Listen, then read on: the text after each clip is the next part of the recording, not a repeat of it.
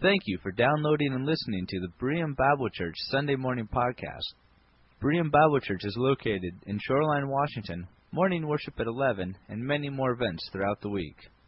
For more information, please visit our website at www.bereanshoreline.org. Now this morning, we're going to have our time in the Word today. And our pulpit is gone because of the children's ministry, so we'll make this work just fine, though. Earlier, Marcy mentioned something along the lines of just imagine yourself going to visit Bethlehem. And I've been to Bethlehem twice, and the last time we were there, very few tourists were allowed to go there because it was right after we left there when all that battle started in the Church of the Nativity. In Bethlehem, there's a church called the Church of the Nativity that is built over the place where Jesus, historically, the traditional site where Jesus was born. And that is when you go there and you're thinking of something like this, a manger scene and so forth, and you get there, and it is quite different because you go down, you come in like a church like this, and you go down behind, you go downstairs, and in downstairs is this place where Jesus traditionally was born. But of course, over the centuries, and the church was built over it, that it's tiled, it's more of a nave type thing with candles and incense and so on. And it's not quite what you expect of a cave or a animal shelter.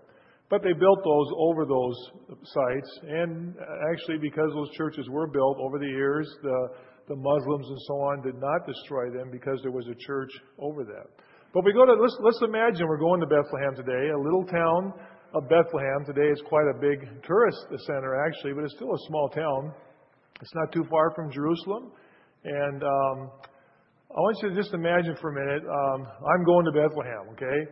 And I've invited my friend Jim Fossey. Jim, stand up for a minute. He was up here. Okay, so you see Jim's about the same size I am, okay? We're both about 6'4". Okay, thanks, Jim. All right. So Jim and I are going to Bethlehem, and we're excited to get to Bethlehem and get to the Church Nativity. And I want to invite my son-in-law, Chris. Stand up, Chris. Chris is a little bit taller than me and Jim. See, he's about 6'6". So, okay, thanks, Chris. So the three of us, the three wise men, are we're heading to Bethlehem. And we're excited. And we're going to get into the Church Nativity to go see where Jesus was born. And we get to the church, and we rush, the three of us, to the door. So you're imagining this now, right? We're rushing for the door. We're going in the door, and this is what we have to do. There's the door. That's the door into the church. That is the only door into the church that Jim and Chris and I have to get through at once. That's the door to the Church of the Nativity. There were two other doors at one time, but this is the door that you go into to walk into a church as large as this church when you get inside the church. The reason that it was built that way was it's called the door of humility, because there's only one way to get through that, and you can imagine, right? It's to get down on your knees almost and to go through that door. It also prohibited any horsemen from driving into the church with their horses and destroying the church. It was actually a form of protection to do. But that is the door to the Church of the Nativity. Little town of Bethlehem. This morning, if we turn to Matthew 5, we're going to be in several scriptures this morning. And the Fossey family read to us the very familiar Matthew chapter 2, the very familiar account of the visit of the Magi to Bethlehem. Let's have a word of prayer, though, first of all, as we begin this morning. Heavenly Father, as we open your word, we again commit this time of our worship service to you, to open your word, to look into your word. Tim, with us this morning, Lord, as a reminder that we have brothers and sisters all over the world, many who have finished or are finishing the Lord's Day today, others who are getting started. And we have a camaraderie and a fellowship, a family bind and bond with them. And so we just thank you that we can take these few moments to set aside to worship you, to sing, to enjoy our children ministering to us, to give our tithes and offering, and to now worship by reading your word together. And so we ask your blessing on us and all the family of God around the world this day. In Christ's name, amen. In Matthew chapter 2 that the Fosseys read to us today, and of course the context is the wise men come from the east and they inquire of the Jewish rabbis and the Jewish leaders. We have come to find, we've been following his star, we have come to find the place where he is born. And as they come to Bethlehem, and all the rabbis and the Pharisees knew exactly where he was to be born because of the very, very well-known Old Testament prophecy in Scripture. But in Matthew chapter 2 and verse 5, in Bethlehem in Judea they replied, for this is what the prophet has written. Now I want you to read this carefully, okay? But you, Bethlehem, in the land of Judah, are by no means least among the rulers of Judah. For out of you will come a ruler who will be the shepherd of my people Israel. And then we go on with the account of Herod, and when it says that Herod called the Magi secretly, found out exactly, says, go find him and come back so we may worship him. And you'll notice, of course, in this passage as well, in verse 3, that when King Herod heard about this king, he was disturbed and all Jerusalem with him. And that's because when Herod's upset, everybody's upset because he was a very vicious, jealous man, killed his own wife and son because of his jealousy of his reign and then taking over his reign. And so the whole city is in a turmoil because they are going to Bethlehem. But you, Bethlehem, in the land of Judah, are by no means least among the rulers of Judah. This prophecy that we want to look at this morning, but before we get to the prophecy it came from, let's look at a little bit at the history of Jerusalem. Why don't you go back to Genesis chapter 35, the history of Bethlehem. Genesis chapter 35, and the story of the patriarchs. In Genesis chapter 35, we have Jacob and his family going back to the promised land. Jacob returns to Bethel, and Jacob and his wife Rachel, his wife Leah, and their handmaidens, and the children that will comprise the tribes of Israel, as they are traveling back to the promised land, back to the land of his fathers. Verse 16, they moved from Bethel, and while they were still some distance from Ephrath, Rachel began to give birth and had great difficulty. And as she was having great difficulty in childbirth, the midwife said to her, don't be afraid, for you have another son. And as she breathed her last, for she was dying, she named her son Ben-Ani, but his father named him Benjamin. So Rachel died and was buried on the way to Ephrath, that is, Bethlehem.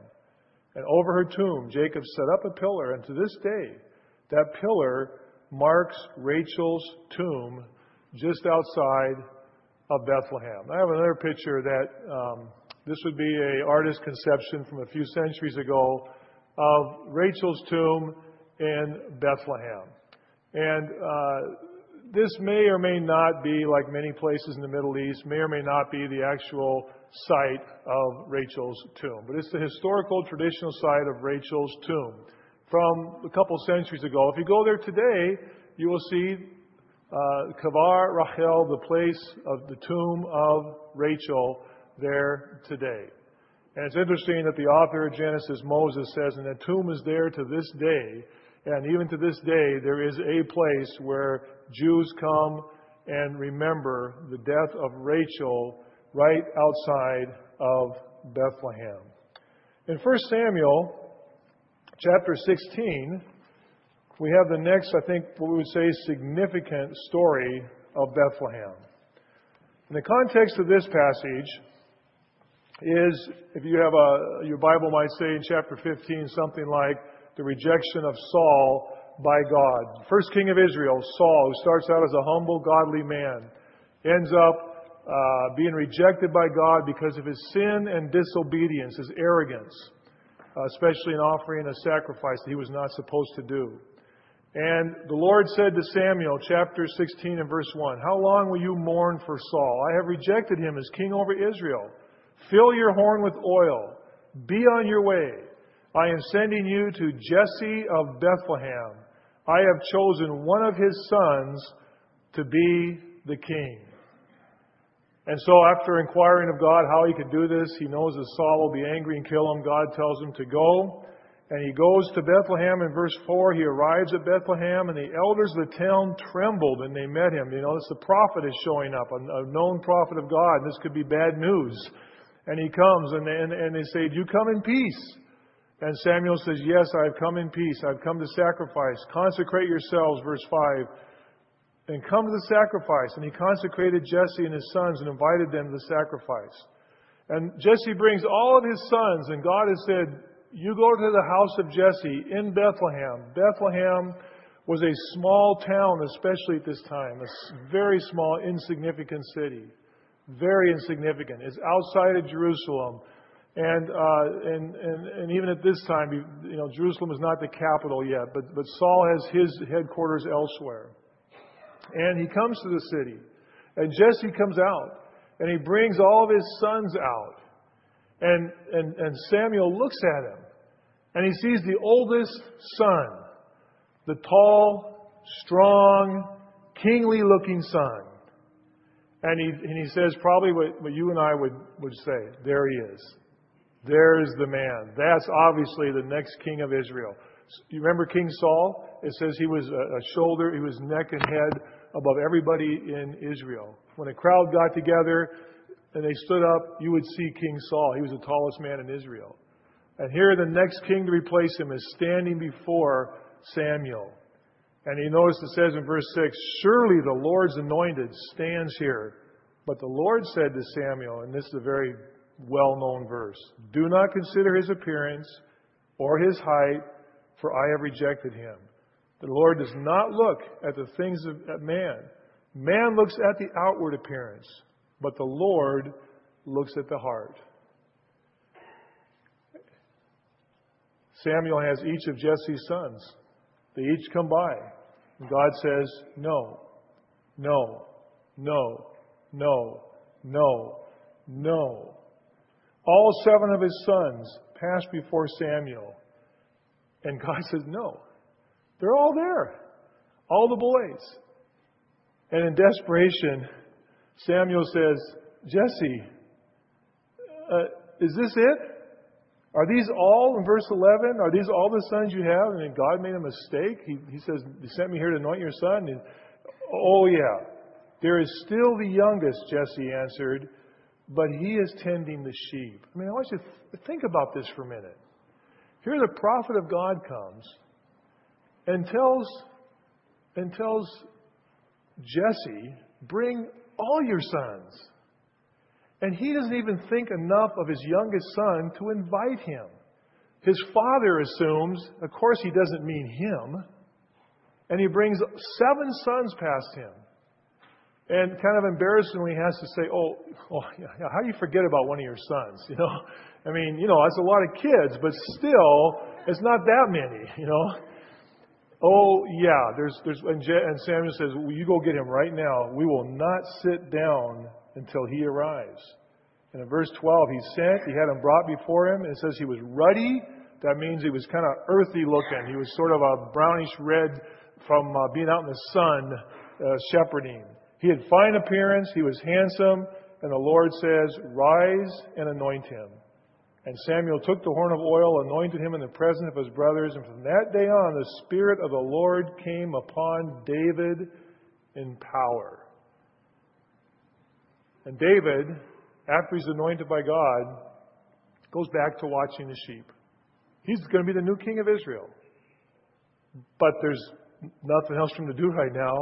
And he goes back to the outskirts of Bethlehem, maybe by the tomb of Rachel, and is taking care of the sheep. But the new king of Israel is going to come from Bethlehem.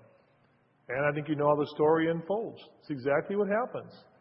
Samuel is rejected by God. Samuel is killed in battle.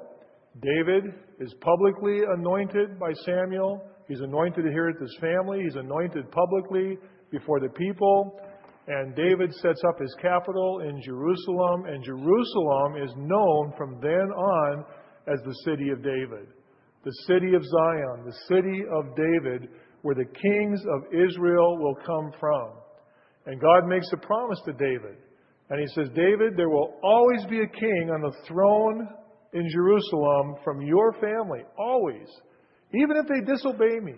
Even if they sin like Saul did, I will not reject your family. There will always be a king on the throne from your family in Jerusalem. And from that point on in the story, all the kings reigned in Jerusalem until the nation split in two, but the kings of the south always came from Jerusalem. And so we go to the prophecy that was quoted this morning in Micah chapter 5. If you go to Micah chapter 5, now it's one of the minor prophets. Sometimes they're a little hard to find, and don't be embarrassed. Amos, Obadiah, Jonah, Micah. It's in that area of your Bible. Obadiah, Jonah, go a little further, you'll come to Micah. And we have this passage, and it's in Micah chapter 5. And this is during the time that the nation is divided. Things are not going well. The future does not look very bright. And it's in the midst of this that we see in verse 1, Marshal your troops, O city of troops, for a siege is laid against us. They will strike Israel's ruler on the cheek with a rod, which was a way of total disrespect and defeat when the enemy would come and strike your king with a rod across his cheek and smash his face and utterly defeat. But you, verse 2, but you, Bethlehem, Ephrathah, though you are small among the clans of Judah, out of you will come for me one who will be ruler over Israel, whose origins are from of old, from ancient of times. Therefore, Israel will be abandoned until the time when she who is in labor gives birth to the rest of his brothers return to join the Israelites. He will stand and shepherd his flock in the strength of the Lord, in the majesty of the name of the Lord his God. They will live securely, for then his greatness will reach to the ends of the earth, and he will be their peace. And this particular passage became known among the teachers of Israel as clearly a passage that was speaking about the coming Messiah. He would come and he would reign. He would come from Jerusalem. The kings from Bethlehem. The kings in Jerusalem were an embarrassment. They were weak. They were defeated. And God is going to replace them with a king who comes from Bethlehem, from the city of David, the original city of David. And he will come and he will shepherd. And he says, though you are small among the clans of Israel, among the clans of Judah, and the word small there is really a sort of a weak translation. The word that's in the Hebrew used here for small is not the normal word that just means little. It means insignificant. It means really not important. The least, like David and his brothers. The least important, the least likely. You, Bethlehem, though you are the least likely of places for a king to come from, out of you will come one who will not only rule my people, but later in the passage you'll notice it says that he will stand and he will shepherd his flock. And so for centuries, for 500 years plus, Israel held to this passage, held to this prophecy, and looked for that king to come from Bethlehem who would rule, who would defeat their enemies, who would bring peace to the land, and who would shepherd the people. But I want you to notice, but you, Bethlehem, Ephrathah, though you are small among the clans of Judah. And we go to Matthew, and Matthew, when he gives us this verse, you'll notice he interprets it a little bit, which the rabbis would do, and this would not be unusual. And he says, but you, Bethlehem, in the land of Judah, are by no means least among the peoples. You notice that? You are by no means least among rulers of Judah. It almost seems opposite. Micah says, though you are the most insignificant, and Matthew says, you are by no means the most insignificant. What Matthew is doing here is interpreting this prophecy in the light of current events. All of a sudden, Bethlehem is important. Even though it was not important, now it is, because the king will come from this insignificant, small village that has no business of producing a king for God's people, when Jerusalem was Zion was the city of the great king. But Matthew quotes the prophecy from the Pharisees, from the teachers. No, it's from Jerusalem, from Bethlehem. Now you are important. Out of you will come a ruler. And notice what it says, who will be the shepherd of my people Israel. The prophecy from Micah also says he will be from Ancient of Days. And I wonder if he had in mind the prophecy of Isaiah. He will be called Wonderful Counselor, Prince of Peace, Everlasting Father, and of His kingdom there will be no end. This idea of there's something special about this Messiah. He is more than just a human king. To call Him Everlasting Father opens the door that this Messiah is much more than just a human baby from the family of David. Matthew chapter 2, Luke chapter 2, the angel comes and tells them to go to Bethlehem. The ruling governor of Rome in Palestine says, go to Bethlehem because you are to be taxed according to your lineage where you came from. And Jesus' parents, Mary and Joseph, the most unsuspecting people to bring the King and Messiah to Israel. A young girl, probably, and her husband, a virgin birth that nobody can explain, but the angel has brought it to them and they've accepted it by faith. They are poor, common people. We know that because later on when Jesus is presented in the temple and they go to bring their sacrifice, they could bring a regular sacrifice, or if you were too poor, you could bring the poor person's sacrifice of a couple of pigeons. And that's all they could afford. They brought the poor person's sacrifice that the law allowed because they were so poor. They were so unlikely. They were so common. And they came back to a city that was so unlikely, that was so common, that was so poor, and had no business producing a king of Israel except by God's plan and God's choice. O little town of Bethlehem. But when you sing that song and you read these scriptures, I want you to think of it more in the sense of little, insignificant, unimportant town of Bethlehem. It was not just small, it was insignificant. O little town of Bethlehem, how still we see thee lie. But out of you will come one who will be ruler and shepherd. What does a shepherd do? A shepherd cares. A shepherd protects. A shepherd loves. A shepherd guides. A shepherd corrects. Out of you will come one who will rule and will shepherd my people, Israel. And if that were true, which it was, then in their hearing was the fulfillment of the promise of God that this glorious Messianic kingdom was about to explode in their midst, and they would witness the coming of the King of Israel. And He did come. But what they didn't understand and couldn't understand is that He came to die on the cross of Calvary, to pay for my sin and to pay for your sin. And as I thought about this story once again, and every year at Christmas time, especially as we're sharing God's Word and we come back to these stories, and it's traditional and helpful to come back and reconsider because there's so much to think about. I thought about this theme today as we lit the candle today, the Bethlehem candle.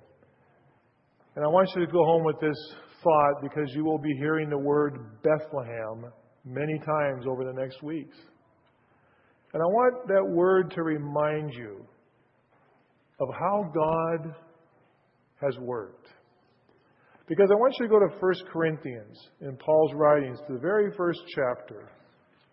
In 1 Corinthians chapter 1, the Apostle Paul, who was one of those Pharisees and scribes who opposed Christianity, but was saved by the grace of God on the road to Damascus, and became an apostle called to the Gentile world to bring the message that what God is doing today is bringing Jew and Gentile, male and female, bond and slave, as Paul says, all together into one new people of God, the church, the body of Christ. And we are the new people of God, the new humanity, as he talks about in Ephesians. And we believe that when God takes us as a church, not just our church, but as the Christian church, when he calls us to heaven, that he is going to bring that Messianic kingdom still. It is still going to take place. The Messiah is going to come back, and he is going to reign literally as promised in the Old Testament, and Micah is going to come true. He will come, and he will bring peace, and he will reign, and he will rule, and he will shepherd. And it will actually happen. We believe that's true. What God is doing today is calling in new people, the church, the body of Christ. But I want you to notice what and how and who he calls. But verse 25, well, look at verse 20. Paul says to the Corinthians, this church at Corinth, we've been to Corinth too, a Greek cosmopolitan port city, much like Seattle, with a tremendous convergence of religions and races and cultures and people as a port city in Greece. A city with quite a reputation for sin as well. And God starts a church there through the Apostle Paul. And Paul stayed there for 18 months and shepherded that church. But look what he says in verse 20. Where is the wise man? Where is the scholar? Where is the philosopher of this age? Has not God made foolish the wisdom of the world? And then in verse 25, for the foolishness of God is wiser than man's wisdom, and the weakness, if there was such a thing, of God is stronger than man's strength. Brothers, think of what you were when you were called. And this is written to a Christian church, people of the body of Christ. I want you to take this to yourselves. As I read this to you, we could put Bereans. Think of what you were called, of who you were when you were called. Not many of you were wise by human standards. Not many of you were influential. Not many were of noble birth. And we look around our congregation today, the family of God and those who are visiting with us today, this is probably true. I know it's true of me. And at least a few of you that I know well, it's true on too. We're not the smartest people in the world. We're not the most powerful people in the world. We're certainly not the most influential people, even in Seattle. And we're not of noble birth. Nobody here is going to become a king. But God chose the foolish things of the world to shame the wise. Look at this. God chose the weak things of the world to shame the strong. He's talking about the people of Corinth. He chose the lowly things of this world and to despise things, and the things that are not, to nullify the things that are, so that no one may boast before Him. It is because of Him that you are in Christ. And I thought about the story of Bethlehem, that little insignificant town that really didn't matter. Wouldn't maybe even be there today, as so many of those towns have disappeared. And I'm reminded that this is how God works. This is why you're here today, and this is why I am standing here today. In Deuteronomy, God says to Israel, as Moses stands at the Jordan River, and he's about to die, and the people are going to go on without him into the promised land, and he reminds them, listen, God did not call you because of your righteousness. God did not call you because there were so many of you.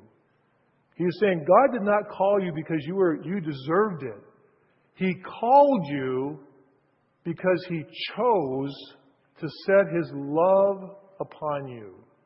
He chose the insignificant. He chose the weak. He chose the family of Abraham, a foreigner from the Ur of Chaldees, a pilgrim who never even built a house in Canaan. He never owned property in Canaan.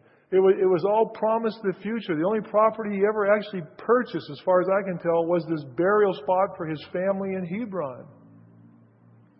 He was a wanderer, but God chose him. And God chose Israel. And God chose Mary and Joseph. And God chose that little town of Bethlehem. And today, with God's work, what He is doing today in building the church, the body of Christ, God has chosen to call us. And you know who we are? We're just like the Corinthians. We're the unimportant. We're the uninfluential. We're the very common of the common that God has called to be His people and to bear His message and to bear the message of the truth of Christmas to this world. I don't know about you, but we all sort of struggle at times with our weaknesses and our insignificance. There are times we even think, if people really knew me as I know me, would they even like me? That's our human condition.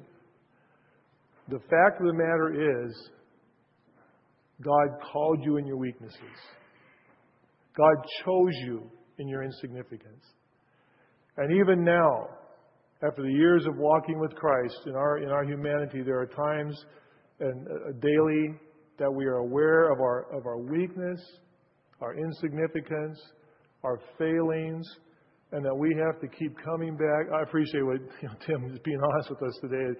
It's easier for us to go to the mission field and go to Kuala Lumpur and really be awed by this city and the people. But you know what? Whether it's Kuala Lumpur or Seattle or Leavenworth or Chicago or Yakima, wherever it is, there are times where we get discouraged. There are times where it starts to wear on us. There are times when we're so aware of our weaknesses and our insignificance. And I want to tell you, friends, that's by design. That's why God called you. That's why God daily wants to infuse His strength and His power and His presence in you for this very reason. And I want you to take this home today, and I want you to connect this with Bethlehem this Christmas season. Verse 30 of 1 Corinthians 1. It is because of Him that you are in Christ Jesus, who has become for us wisdom from God, that is, our righteousness, holiness, and redemption. My righteousness is not because of anything I do. It is because of Jesus Christ. My holiness is not because I've worked myself up to where I finally can live a holy life. It's because of Jesus Christ. My redemption and my hope is only because of Jesus Christ. That's what Paul teaches here. And verse 31, therefore, as it is written, let him who boasts, boast in the Lord. O little town, O little insignificant, out of the way, meaningless, unimportant town of Bethlehem. Out of that family, the least significant person in that family, David, out of you will come one who will rule my people and shepherd my people. And that's how God works. As I close this service today, friends, I also want to tell you, if you're here today and you have never received Jesus Christ as your Savior, you've never received God's forgiveness. I'm not talking about going to church. I'm not talking about tithing. I'm not talking about doing anything to please me or anybody else or any church you ever attended. I'm talking about your relationship with God. God loves you because He's chosen to love you. Jesus Christ was born as a baby. But when we pack up this and put it away after the holidays are over, we don't put it away in our hearts because it leads to Good Friday and Easter.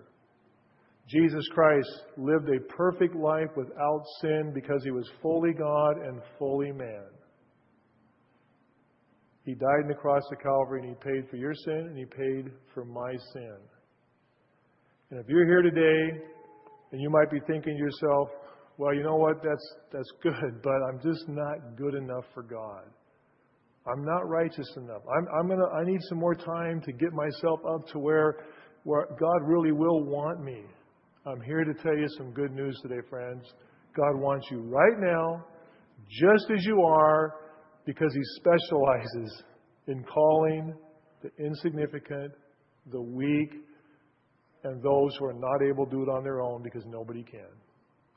That's what God wants. And I ask you today, this Christmas season, why not receive Christ as your Savior and receive His forgiveness for your sins and receive eternal life? God loves you and offers you that gift and wants you to become part of His family, the body of Christ, on this Christmas day, this Christmas season.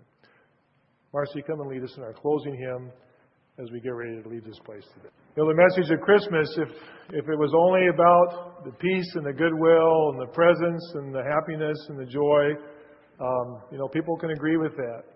But just like that first Christmas, and as Tim mentioned this morning, there is opposition. Satan does not like the true message of Christmas. In fact, when King Herod realized he had been tricked by those 3 wise men, and he realized they had gone their way and they weren't coming back, and he didn't know where the baby was, he gave orders to kill all the boys in Bethlehem and its vicinity who were 2 years old and under. All these little children that we saw up here today. In Bethlehem, there was a group missing. 2 years and under. Every single baby boy was butchered by King Herod because Satan was trying to stop God's plan of salvation. But Jesus had already been taken by Joseph and Mary to Egypt for a time.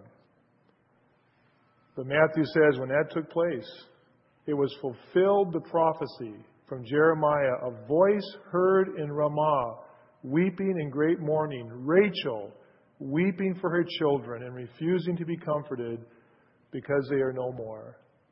The idea of Rachel's tomb near Bethlehem, that Rachel would be weeping for her children, the baby boys that were killed. And the prophecy from Jeremiah talked about Rachel weeping because Israel was taken past her tomb on the way to slavery and the way to servanthood in Babylon. But God always wins. And the story of Christmas is that God has overcome Satan and his plans to defeat God's work because Jesus rose from the dead. And listen, friends, you can have victory too. Not by doing and becoming, but through Jesus Christ. Let's close in prayer. And as we close in prayer today, if there's anybody here who would like to come down and if you'd like to pray with somebody, you've never received Christ as your Savior, and you would like to just pray with someone today and receive the Lord Jesus Christ as your Savior and receive His forgiveness for sins, I invite you, there's a prayer room just off to your right as you come down front here. Pastor Gary will be down here. If there's anybody that wants to just come and just pray today, that you have a burden and maybe you are struggling. Maybe you do feel like that, weak and insignificant, and you're struggling with that and you just want to pray and just be encouraged today that God loves you as you are. God has called you as you are, and God wants to enable you to live a life pleasing to Him by His power. You can come down today and just have a word of prayer. Heavenly Father, we thank You for Your goodness to us, Your love for us. We thank You, Lord, that as we all realize how insignificant we are compared to what the world considers powerful and significant and influential, that we are part of that great company of people in every generation, in every continent, on every island, in every place from around this world that You have called to Yourself, who are just like us.